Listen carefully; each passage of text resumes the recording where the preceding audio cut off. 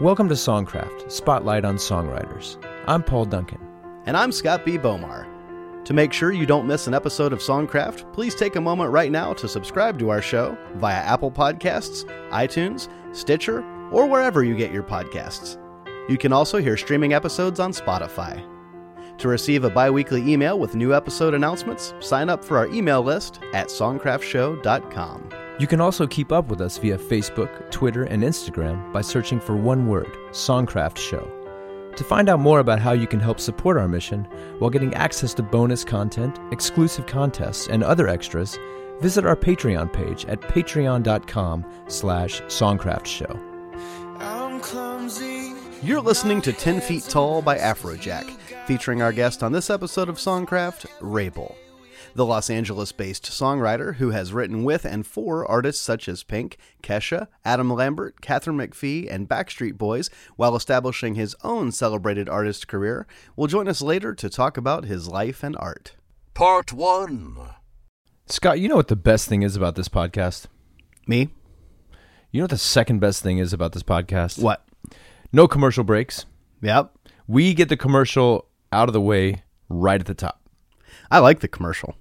No, the commercial's great, but imagine if you were watching a TV show and they just said, hey, we're going to start off with a few commercials and then you can watch the show unbroken. I would like that a lot. Wouldn't that be great? That would be perfect. That's how we do it. Yeah, that's how we do it. So we are starting right now with what is very clearly, and I'll say it outright, this is a commercial. It's a commercial for something that I believe in a lot. Yep. It's called Pearl Snap Studios. And you may have heard about it before if you're a listener to Songcraft, a frequent listener. Pearl Snap Studios is the location for you to send in the songs that you've written and have them turned into quality, pitchable demos. What genre? Any genre. That's Really? what's so crazy about this. Any genre. Man. In fact, I kind of invite you guys to stump Pearl Snap. Stump Justin and the folks at Pearl Snap Studios. Send something in and say, hey, this is meant to be Southern Georgia bar mitzvah rap.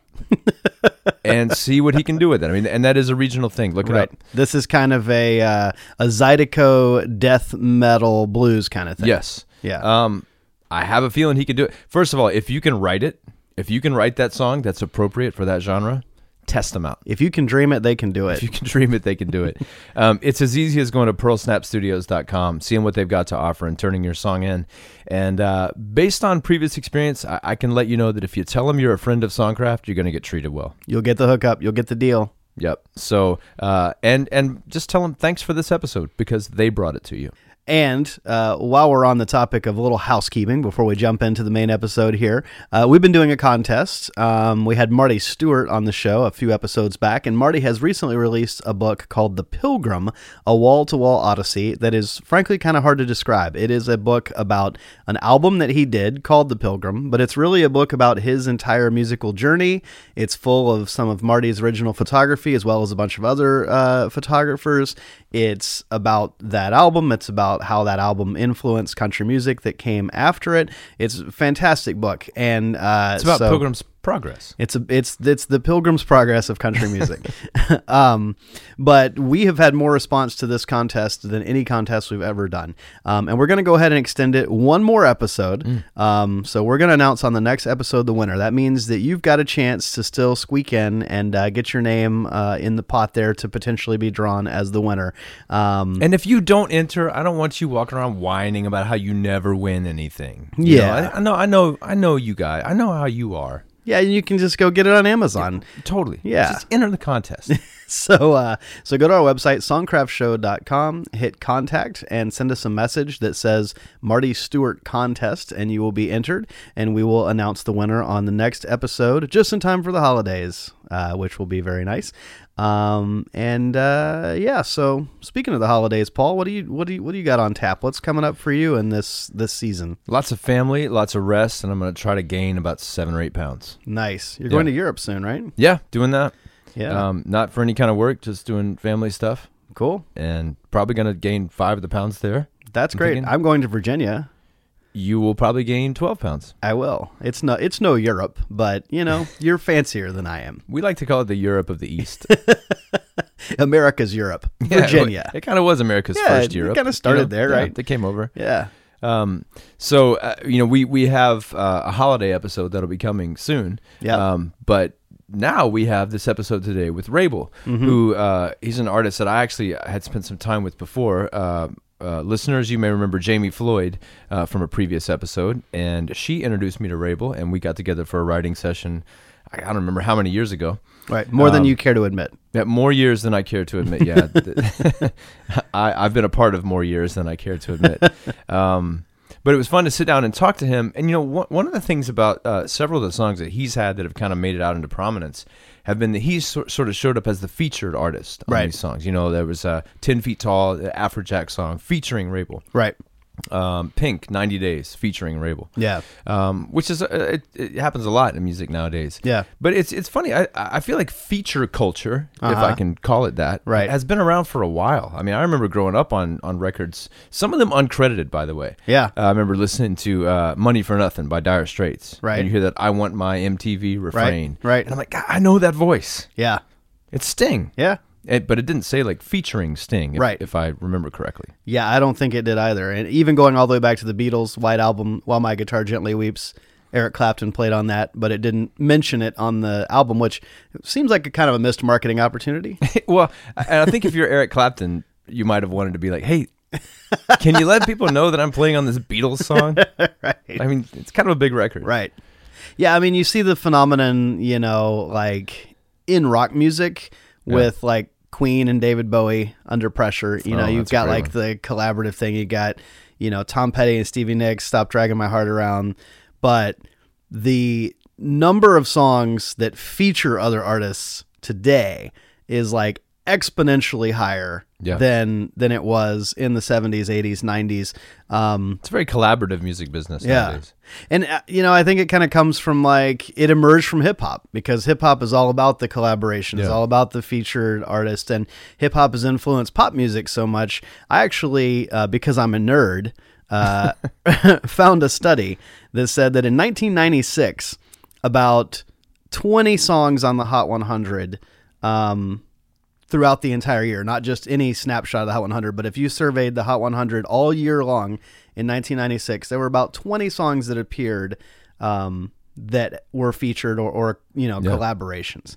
In 2017, there were 150. Wow. So like the number of features in recent years has like really exploded, and that's why you have Maroon 5, having hit singles with Cardi B. Like artists that kind of don't necessarily logically have a lot to do with each other necessarily. Can I just tell you that nothing fires me up in a conversation about music like finding a study? Yeah, that's what it's about, right? Yeah, man. So, like, is there a pie graph attached to this? Or well, here's some. I'm gonna lay some data on you, Paul. Dude, data is my second favorite word. Data shows that if you have a song with a featured artist, you are more likely to be in the top 10 on the Billboard than if you don't have a featured artist. Well, does that just make sense that you're culling then from two different audiences? Yeah, you're doubling your chances. But see, in the instance like these Rabel songs, you got someone like Pink who is an established name, featuring an artist that people may not have heard of. And this is what happened with Sam Smith with the song Latch from Disclosure, and it was like featuring Sam Smith, and everybody's like, well, who's that? Right. Well, now we know. Yeah. And it's kind of like, well, who's Disclosure? So it's interesting how that works out. It seems to represent, maybe in Pink's case, like a lack of ego on her part to say, hey, this guy wrote this song. It's amazing. Yeah. And I want him to be a part of it. And I'm going to let you know who he is. Right. Yeah. It's like doing a solid if you respect a certain producer or writer who also performs and you are an artist, it's a chance to shine the spotlight on that person. Even when, I remember when we interviewed Talib Kweli, who was our represents the entirety of our hip hop songwriter interviews here, which is unfortunate. Working on that. We need more, not for lack of trying. I'll be honest. We've gotten some no's. Hashtag Songcraft so white. Right. But we, we're talking to him, and he was kind of one of the guys who championed Kanye West at the beginning. And there is a lot to be said in the music industry for an established artist kind of legitimating you, letting you into their world, and it's kind of telling all their fans like, hey, this person's cool, you should check them out. Well, and I think, in this case, it only shines a positive light on someone like Pink, because Rabel's amazing, and that song 90 Days is incredible. So the fact that she associated herself with such a beautiful melody and a beautiful song, it's like it's kind of a win-win for everybody. Yeah, it's a win-win. And I think another example of that is, a guy like Mark Ronson, who features an unknown fella named Bruno Mars. Just a kid. I think Bruno Mars was already a huge star. But people Hard forget, scrabble kid right. trying to make his way. People forget that Uptown Funk isn't actually a Bruno Mars record. Yeah, it's Mark Ronson. Yeah, it's Mark Ronson's record. Featuring Bruno Mars. What a great record. I never get tired of that. I know the rest of the world like, might. that's the last time I have you feature on my song. No one even saying my name anymore, I'm sure his bank account doesn't complain. That's true. Well, should we get into this Songcraft featuring Paul Duncan episode? Let's do it. Part 2. Singer-songwriter Rabel is best known for his hit 11 Blocks and buzzworthy follow-up singles such as The Village. Signed to Island Def Jam Music, his first big break came when Dutch DJ Afrojack released a version of Rabel's 10 Feet Tall that became an international hit. Rabel garnered further attention thanks to his EDM collaborations, including Ritual by Marshmello and With You by Kygo. He collaborated on 90 Days with Pink, who later shone a national spotlight on Rabel when she spoke about his song The Village on The Ellen DeGeneres Show in the spring of 2019. As a songwriter, Rabel has written Here Comes the Change and Woman for Kesha, Don't Go Breaking My Heart by the Backstreet Boys, Devotion by Ellie Goulding, Nirvana by Adam Lambert, Everybody Knows by Idina Menzel, as well as songs for Philip Phillips, Catherine McPhee, Pentatonics, Leah Michelle, Fitz and the Tantrums, Ben Platt, and others. He was a 2018 GLAAD Media Awards nominee and was named to Out Magazine's Out 100. In 2019, Billboard named Rabel their Pride Artist of the Month. Soon after, he was named One to Watch by People magazine.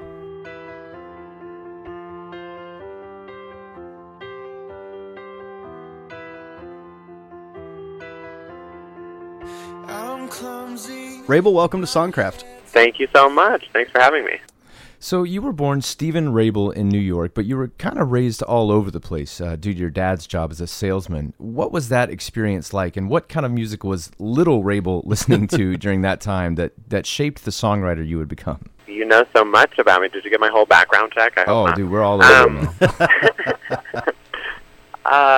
well, growing up, I was listening to a lot of, my dad listened to a lot of Motown, and then my mom, rather, listened to a lot of like Frank Sinatra, Tony Bennett, that kind of stuff. Wow.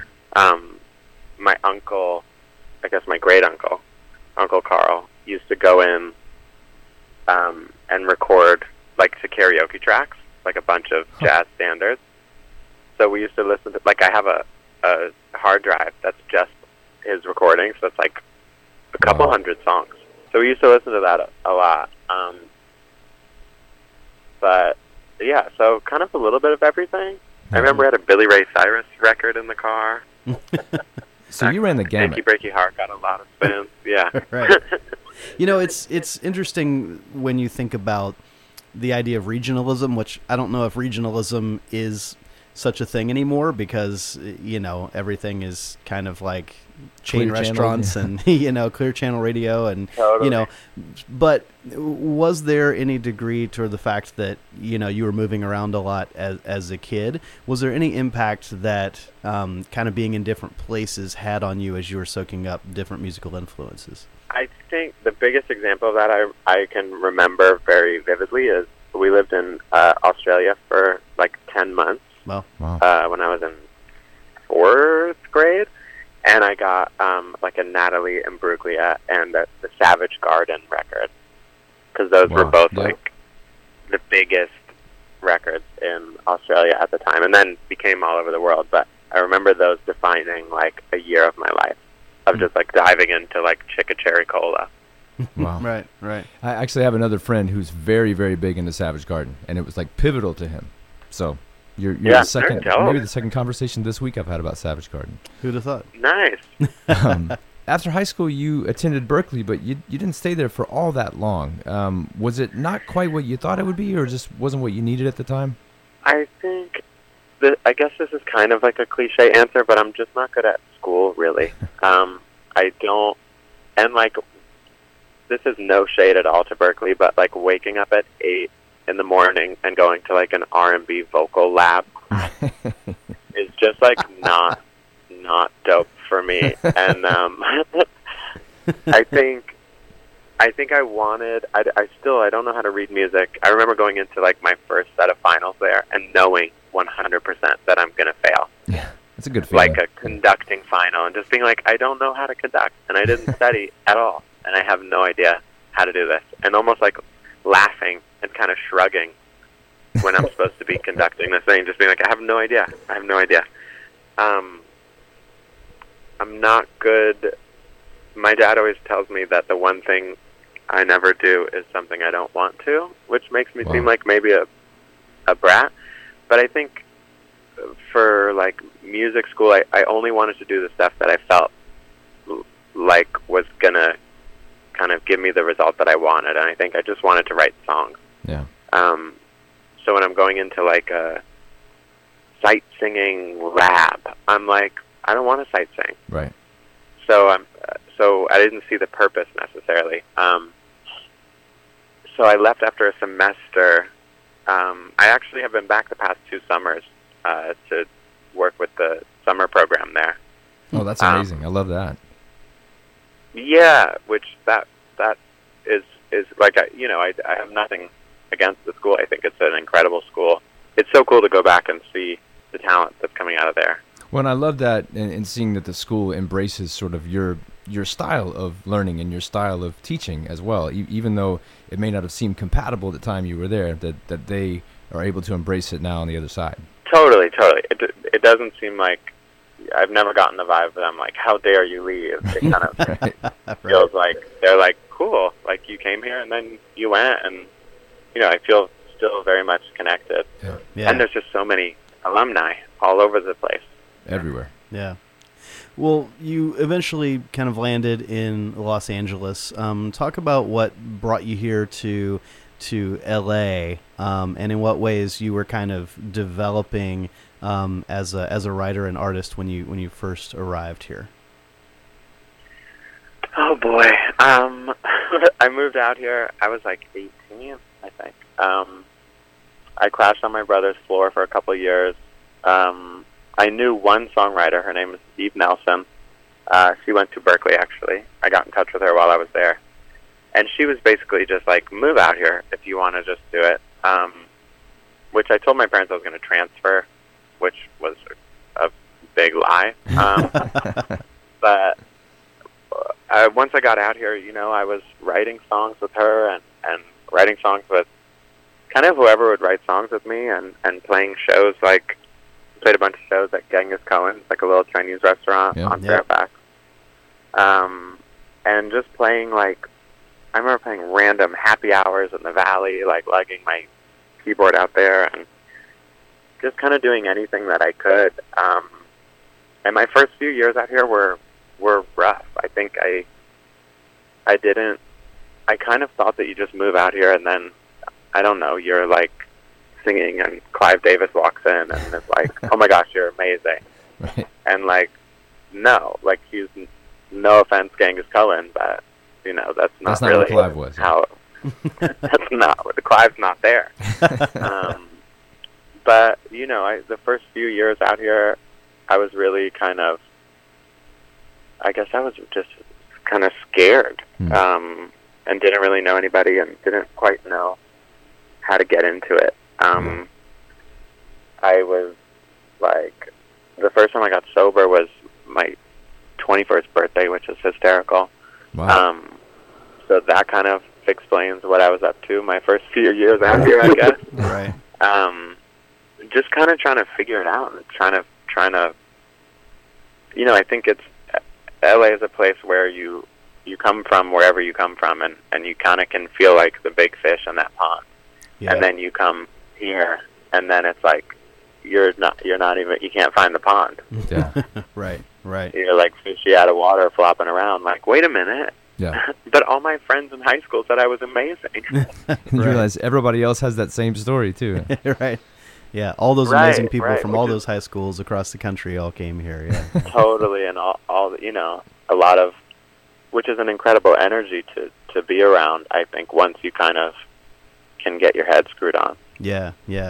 Well, obviously some people were recognizing your talent because Pulse Music signed you as a writer, and would love to hear a bit about how that opportunity arose, and also kind of where your head was at in terms of whether you were kind of writing for the market, writing for other artists, or thinking of yourself as the artist, or kind of a combination, as that was, one of those first kind of steps into the music business, proper, so to speak. Yeah, totally. I met them. I was working with a writer called John Asher. I was working with him a bunch, and it was in the era where I was like writing 3 songs a day and like feeling so cool because I'm going like session to session to session and like living on like Parliaments and Red Bulls Right. when both those things were like really cute. And I was demoing a lot of the songs, and so he was signed to Pulse, and so he would turn them in, and one day they hit me up. They were kind of like, well, who's singing? Who is this? So I went in to meet with them, and then one of the guys at the company saw a YouTube video of me playing, and he was like, what is this? Like, you're an artist? And I was like, oh, yeah. That's, yeah. Because I'd been just writing, to a bunch of tracks, and I don't know, whatever. Pretty much going on, like, MySpace and being like, yo, you got tracks? Right. And so I met with them and signed there. They managed me for a bit, and then signed publishing with them, kind of with artistry in mind, like with trying to get all that together. That's always been the headline for me is my own, creating my own stuff and Sure. kind of trying to make my own world. Yeah. But then writing kind of just started happening a little bit. I think my first cut was Stan Walker, who is an Australian. I think he won Australian Idol. And I had a song with John Asher and one of my best friends, Drew Pearson. So it was a song called Loud. And that was like the first cut. And then I think the first cut in the States was like a Philip Phillips song on his first record. So, things kind of started happening a little bit, and I was just running around doing the whole thing of session, and oh boy.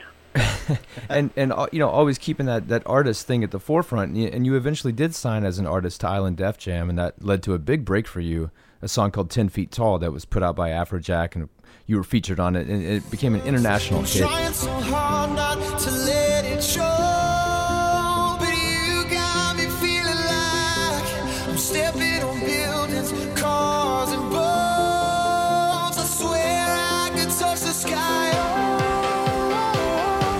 I'm 10 feet tall.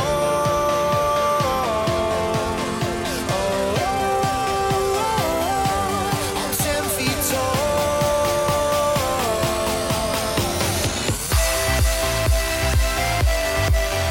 Showed up in a Super Bowl commercial. It got tons of attention. Tell us about that song and how all of that came about. Yeah, so that song, that happened through a session with a man called Chris Braid, who I think is like one of the most magical people in the world. I went in and we had a day, I think, which this story happens quite a bit. We had a day booked with an artist, and the artist couldn't make it, like morning of. We got the email. And it's just that decision at that. I think especially then, early on, I was very much like, yes, keep the session. Whereas now I'm like, I've been here 11 years. If someone tries to push a session like 30 minutes, I'm like, I have to cancel. I'm like old and jaded. But so I kept that. I went in and I had just fallen in love right there, kind of for the first time. And I walked in to his place. He was up in Brentwood, and he was playing that piano part, those really pretty chords. And I want to say we barely even like introduced ourselves. And I just was like, I had this idea. It's called 10 Feet Tall, of just like, in my head, I imagined like just kind of a cartoon world of like when you feel like that like pure joy and like elation. Yeah. It almost feels like you're just like humongous. Like you're like walking down the street and you literally feel like you're maybe 100 feet tall. Yeah. But 100 feet tall doesn't sing very well. So we just kind of sat down and wrote that song, and both felt like it was really special, but didn't quite know, what to do with it, and it just kind of sat around for a bit, and then I met with it was like Barry Weiss and Peter Thea and Karen Kwok at they were all with Universal and with Island Def Jam, and that was one of the songs I played for them, and I forget the guy's name, and I'm so bad at this. It was Afrojack's A&R. If you're listening, I'm so sorry. You changed my life. And he played it for Afrojack, and because he's about 10 feet tall, and that was like the joke. Like, well, Nick is like 10 feet tall, so I'll play for him. And he heard it, and later on when we finally met, like way after it came out, we'd never even met. The first time we played a show together was the first time we met, and he said that when he heard the demo, just the piano vocal, he heard it as the kind of remix that he did of it, which I thought was so cool. Well, it's nice in this day and age when people have those kind of ears to hear, something outside of a strip demo, because not everybody does. Oh my gosh, tell me about it. Sometimes it's like, I don't know. It's like if you can't hear past the volume of the snare, then exactly. Maybe we need to pick a new job. Like, let's be creative. But it was just such a cool thing, and I was out by then I was signed with Island, and I was out in the UK making kind of what I thought was going to be my first record, and was getting like demos of it, and going on YouTube and seeing that he's playing that Nick was kind of trying out versions on. When I'm trying out a song, especially back then when I was trying out a song, I'm playing it in front of 15 people at like Rockwood in New York. Right. He's trying out a song in front of like 86,000 people at Tomorrowland or something. And I was just watching these videos like, oh my goodness, like that's my song playing in front of all these people. Like I couldn't believe it. That was just such a wild time. Yeah. The kind of perfect snapshot of that time of my life for me was we played Fashion Rocks at Barclays Center, sold out Barclays Center, on like, I don't know what network, CBS, ABC, one of the networks, like primetime, Saturday night spot, whatever. We do that, and then the next night I'm playing for, kind of like I said, like maybe 50 to 60 people at Rockwood. Wow. And I was like, this is the perfect snapshot. I'm never going to forget this, like, Saturday, Sunday. Right. Well, you continued to make a serious mark following that with a song called 11 Blocks. And a lot of people just flat out freaked out about that song. It showed up on your EP, We Could Be Beautiful. You know how I get when I'm alone, no, 'cause my mind won't stop. It's just 14 blocks. I know.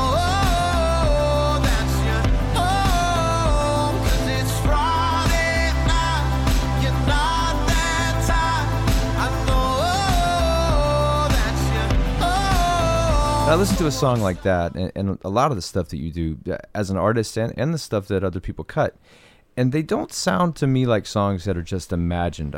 They sound like they're born of experience, like there's some autobiographical stuff in there. I mean, is that the case? Oh, that song is like too real.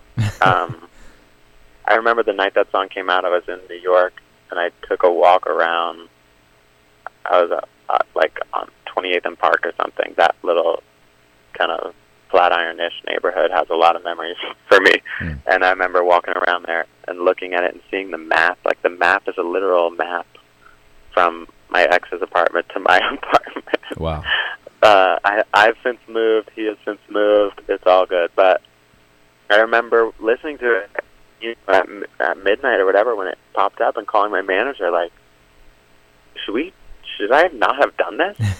Like, is this too... It was just... I've always written from a true place. I've always written...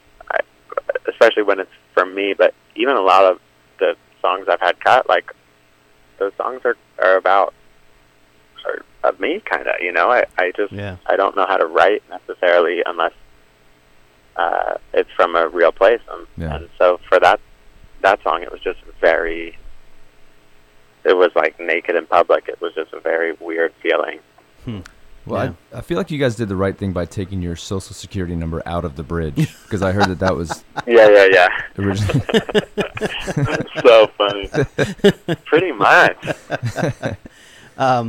Well, another song that got a lot of people talking was The Village, which deals with gender identity and kind of the political climate that we're in today. Something wrong in the village, Oh, they stare in the village, Oh, there's nothing wrong with you. It's true. There's something wrong with the village, Something wrong with the village. And the song is a powerful song, but then you paired it with this really emotional video. And I'm kind of curious what role for you visual art, you know, especially in terms of pairing it with a film. How does visual art interplay with your artistry as a songwriter and musician? Yeah, I mean, you know, that song, I take zero credit for that video. The director, Dano, is so brilliant and had this whole vision, and August Aiden, who's the primary star of it, was so brave, and that I can't even watch that video without just cracking open completely. I think videos in particular are really hard. It's just hard it's out of my wheelhouse. So I always kind of end up feeling like I have zero control, but I want to control it because I like to control everything. Right. But I know that if I control it, it's going to be pretty shitty because I don't know how to do anything. Like visuals, like artwork, single artwork, I love to be so involved. Even with 11 Blocks and The Village too, like a lot of that stuff, I just draw these little things, and that's kind of almost accidentally made its way into my artistry. Well, yeah, you've actually had some art featured in an art gallery, if I'm not mistaken, the Landmark Street Art Gallery. Yeah, I did a kind of little limited run with Landmark, and they're so nice, and it was actually through one of my favorite artists is this guy called David Shrigley. It's just like really smart and a lot of times funny, but like in that sad funny way. Like he just posted something. It was a padlock with a guy unlocking, and it says "Unlock your limited potential." And I was like, "Yeah, I want to buy that." So I was actually buying one of his pieces from Landmark, and got in touch with the owner and was kind of emailing back and forth. And it was like 2:00 in the morning or something, and I was like, just a voice in my head was like, "Just send him some stuff." Yeah. And I was like, "No, I don't know if it's good." So I was like, "You know what? Screw it, let's do it." And I sent him some of the stuff I've been making, and then like all of a sudden emails went totally cold, and I was like, "Oh my gosh, he hates it." And then like maybe 6 days later, he hits me back. "I'm so sorry, I left for vacation." But I love it. I'd love to do something. So it's been really cool to have some of my artwork folded into releasing songs, and now one of my best friends, I'm now doing, I transitioned out of Epic like maybe 9-10 months ago, maybe a year, and made a little label called Big Gay Records, which makes me laugh every time I hear it. It's a fantastic name. Yeah, thank you. And one of my best friends named Yaz, she's been doing all the visuals, and she made the Love to Love You and the Real Thing video with me, and that's been really cool to just get to work with one of my best friends on the visual side, where it's just nice to trust the person that because you make the song and then you're like, well, I don't know, Yeah. I don't necessarily know what the picture should be. And she's like, good, because I do. And I'm like, oh, dope, thank God. Kesha has really been a big champion of your music and kind of let people know about your artistry through her artistry. And then I think a lot of people probably heard your name for the first time when Pink talked about you on Ellen's TV show.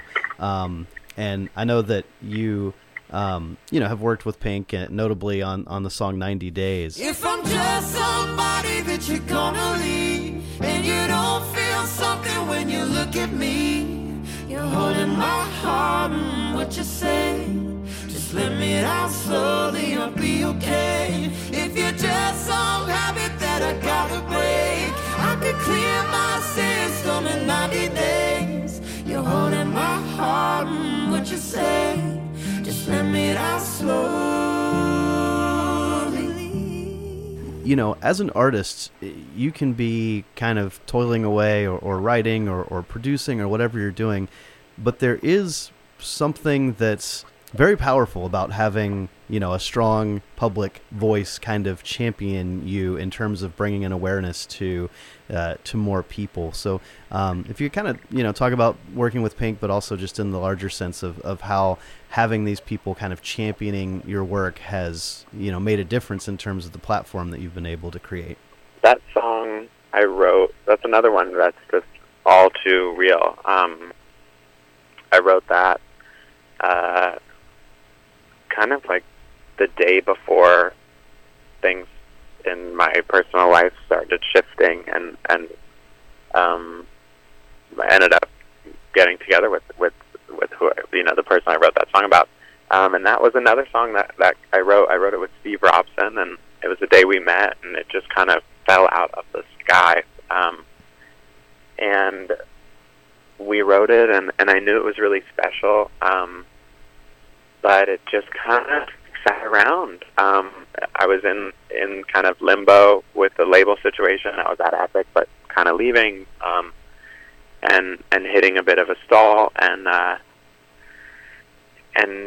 oh boy, within the past year, like, I sat down with Keith Naphtali at RCA and played him a couple songs, and that was one of them. I for him, and he's like, will you play that one again? And I'm like, yeah, okay.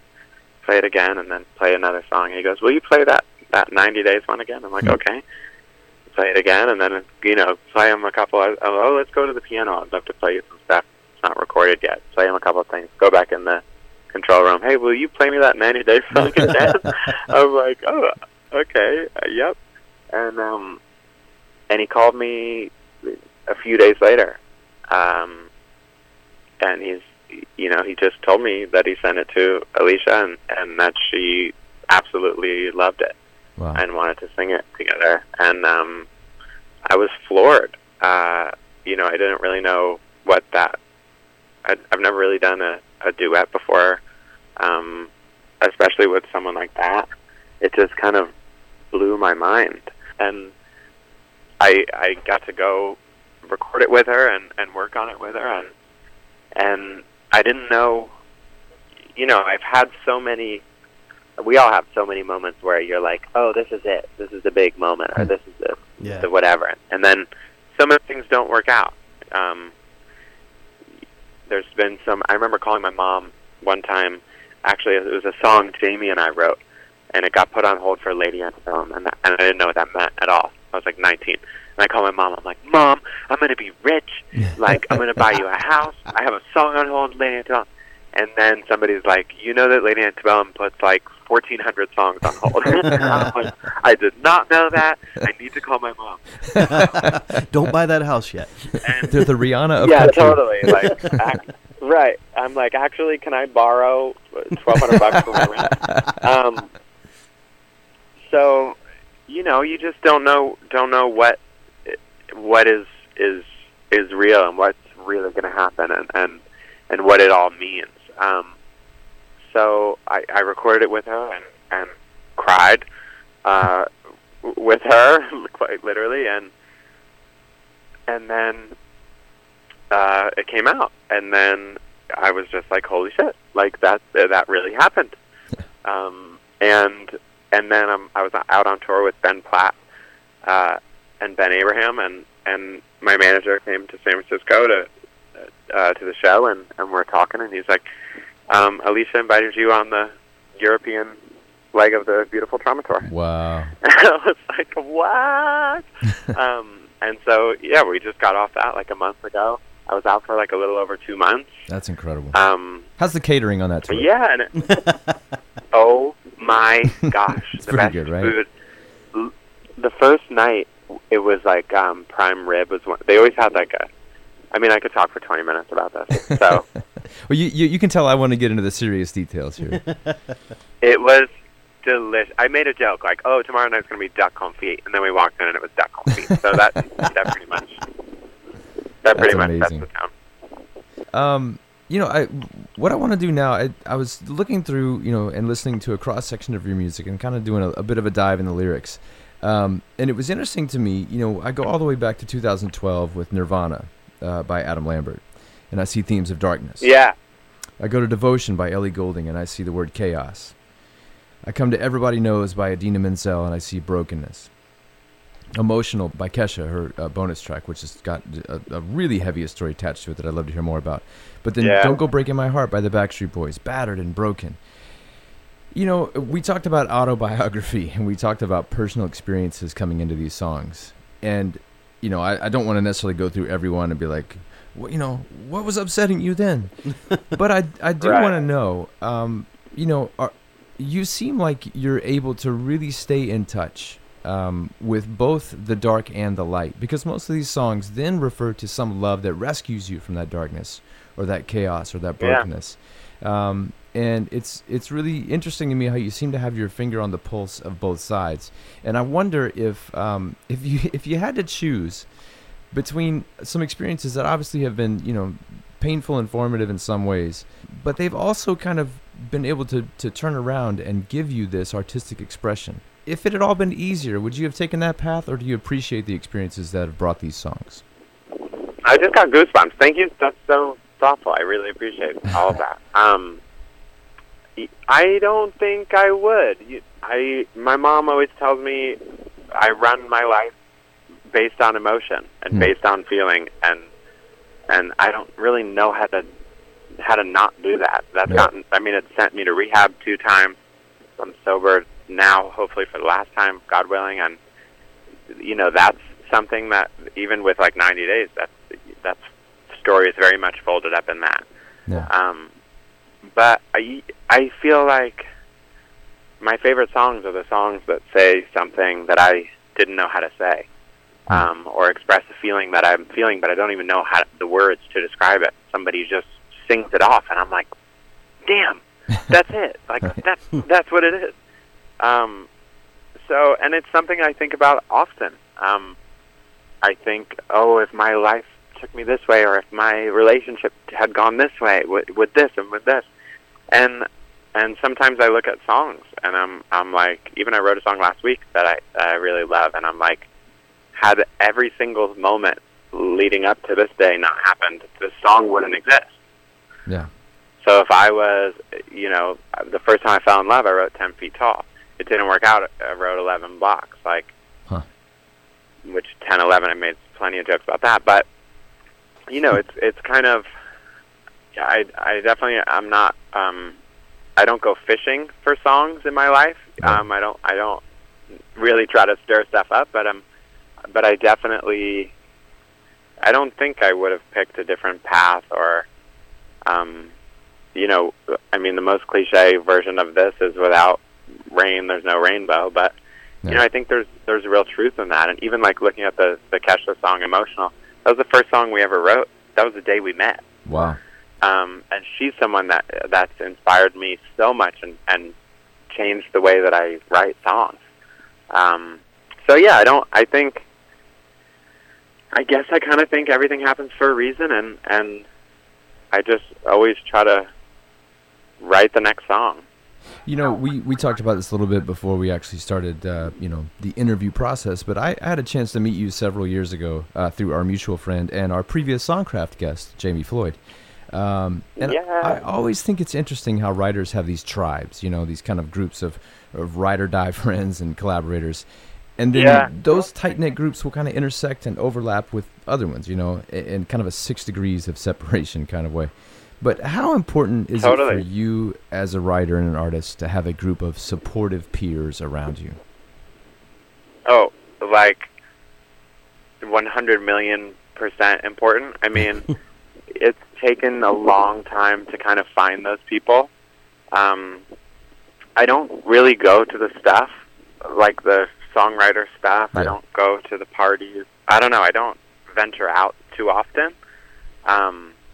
And it is just that kind of few people that are just so supportive, and we're excited for each other's success, and we, just kind of, it becomes such a cool little, like, you feel like you're superheroes with, like, your own little comic book series or something, like, celebrating each other. And, like, Jamie I met her, oh my God, I was like drunk and straight when I met her.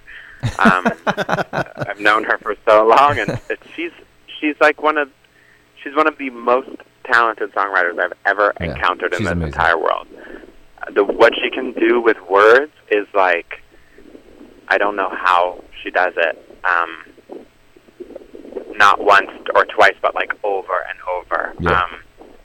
And even like with her and Maddie Diaz, we formed this little thing called The Three of Us, where we started just kind of putting out songs that we were writing that weren't getting cut. And that's been really fun. And yeah, I think it's really important. I feel like without the people around me, I would go completely insane. Yeah.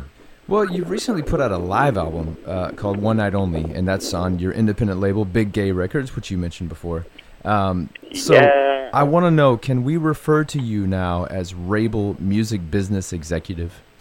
Oh my God. I mean, if you want. I mean, is there part of that that's kind of empowering? Yeah. I feel like the only girl in the world. I mean, the label system, I came out of it like bitter and jaded, but not like, I don't hate it. I don't hate record labels. I think that they're amazing.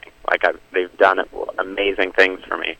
But I think the freedom of kind of being able to do whatever I want is just so incredible. I keep making this joke, and I actually alluded to it earlier with the snare drum, where I'm like, we are not having conference calls about the snare drum on track 6. How small things can get. Yeah. Just freaks me out, and it can be such a killjoy, and something that feels like that really should feel like a victory can feel like a failure. When you're in this system that's so much bigger than you, and you can have constant reminders of like, well, you almost did this, or that was almost as good as this other person. Whereas now I just feel like every little victory is humongous, because it's me and my managers and my collaborators and my best friend doing the visuals. It's just, it feels so comfortable, and it feels so liberating, and it does feel really empowering to just be able to be like, I made this song with my friend, I love it, let's put it out in a month. Boom, it's done. Let's do the video. Okay, the video's done. Let's do a remix. Okay, cool. I'll have my friend do it.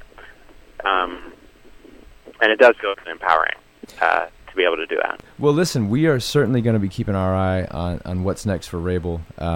Big fans of everything we've seen up to this point, and we're super happy that you took the time to speak with Songcraft today. Yeah, thank you so much. I really appreciate the time. Thanks for listening. We'd love to stay connected with you, so please take a moment now to subscribe to Songcraft in your podcast app of choice and sign up for our email list at songcraftshow.com. As a reminder, you can find us on Facebook, Twitter, and Instagram by searching for Songcraft Show, all one word. And don't forget to check out our Patreon page at patreon.com/songcraftshow to find out how you can help support us. That's patreon.com/songcraftshow. Thanks, as always, for listening and for your support. I'm clumsy, yeah, my head's a mess, 'cause you got me growing taller every day.